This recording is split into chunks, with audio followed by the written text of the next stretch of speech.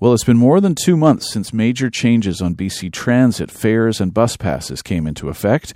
While a single one-way bus fare remained the same, the changes ended multi-month youth passes and paper transfers, among other measures. The changes took effect April 1st, despite complaints and a petition.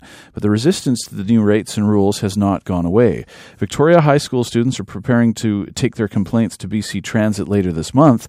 Solomon Lindsay is a student representative on the Student Advisory Council for the SD61 School Board. He's also a grade 12 student at Victoria High School, Vic High, and he joins me in studio this morning. Solomon, good morning to you. Thank you. Good morning to yourself. So how have students at Vic High been adversely affected by the changes to transit fares and passes? Well, the changes have affected students, of course, financially, but then also, at Vic High specifically, and really in all schools, buses are one of the very few ways that students are able to travel around. And as youth, there aren't many means we can travel. There's bikes, there's getting rides from your parents, and then there's buses. So. Okay, so buses, apart from bikes, are really the only way of independent travel, except probably for those lucky few who have their own cars. Certainly.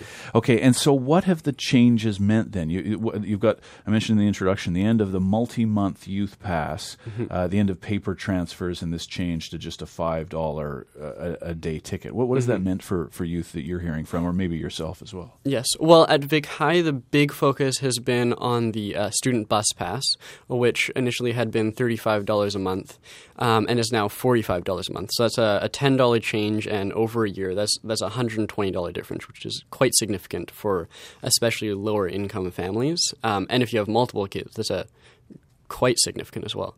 And then also the BC Transit wanted to lower the cost of paying for this extra time during September when all these students were getting their pictures taken for the student bus pass, which certainly saves them a lot of money, but it means that we no longer have this incredibly important form of ID, because students have very few forms of ID, and the bus pass served as one of those.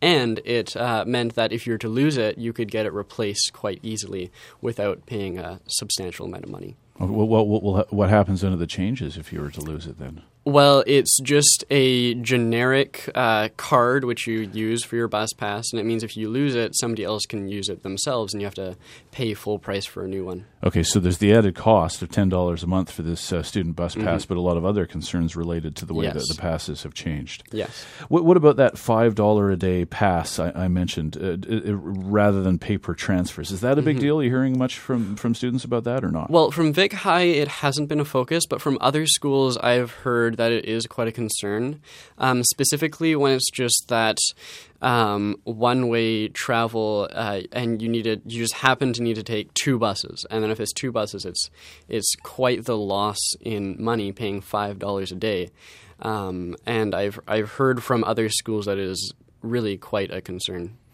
Okay, so there are 8 high schools represented on the SD61 Student Advisory Council, which you sit on. It's I guess that you're hearing different concerns depending on maybe the nature and location of the other schools. Is that right? Yeah. I can't remember which schools have which specific concerns, but it's definitely focusing on the student bus pass and the day pass being just a little bit too expensive. I think there was, with the online petition, the concern was to reestablish the student bus pass and lower the day pass to $4 a day, and that would make it a bit more reasonable for students. Yeah, so you mentioned there's a survey being circulated on Facebook that's collecting student views on the transit changes.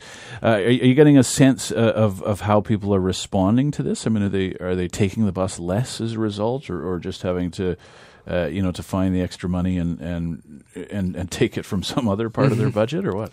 Yes, well, we started this survey quite recently, and so far we have roughly 300 responses, which is pretty good.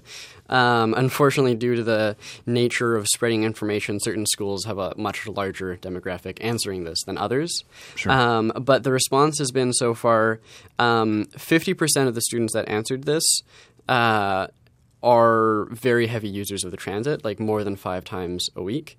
And over 50% of those responses were also heavily impacted by this change. So if you just kind of look at it, 50% is using the bus a lot and 50% is being very heavily affected. It seems a bit of a correlation there. In terms of what they're doing in response, I can't say exactly. That wasn't one of the questions on the surveys, but I just know it's a problem. It sounds like a lot of people, though, if they're heavy bus users, they're going to continue to use Yes. the bus, and they'll just be paying more. Yes. That's actually one of the big problems with this is that students don't have a choice. We don't have much of a voice in the community, and so when a change like this happens, we get to complain for a couple months, but then like what else can we do? We need this. So there have also been petitions. How strong has the response been to the petition? Yes, so we started an online petition. I believe it was Spectrum that actually started that, and we had a 1,000 signature goal, and we so far have 874, so we're pretty close. And then at Vic High, we did a paper petition, and that we have over a quarter of our school. Over a third. I think we have close to 300, or at least over 200. Now, students are going to speak to the BC Transit Board meeting on June 21st. What will you be seeking at that meeting? Well, because it's directly during the exam time, it's a bit difficult to get students there. But there was quite a group that wanted to go, so the hope is that I'll be able to go there, represent them, and just present the evidence we have, the sheer number of students that are suffering due to this change, and just implore the Transit Commission to revert these changes and make it a bit easier for youth, which have no other option but to use this. Sounds like unfortunate timing, though, meeting-wise. I mean, especially someone like yourself in grade 12, it's important to sit your exams. You're able to make it, though, to the meeting? I am able to make it at the slight expense of a calculus exam, but I think should end up fine. It'll be rescheduled then. Yes, yeah. yes. Well, best of luck on the exam and at the meeting. Thanks for joining me today. It's good to hear your concerns. Yes, thank you so much. Solomon Lindsay is a student representative on the Student Advisory Council for the SD 61 School Board and a grade 12 student at Vic High.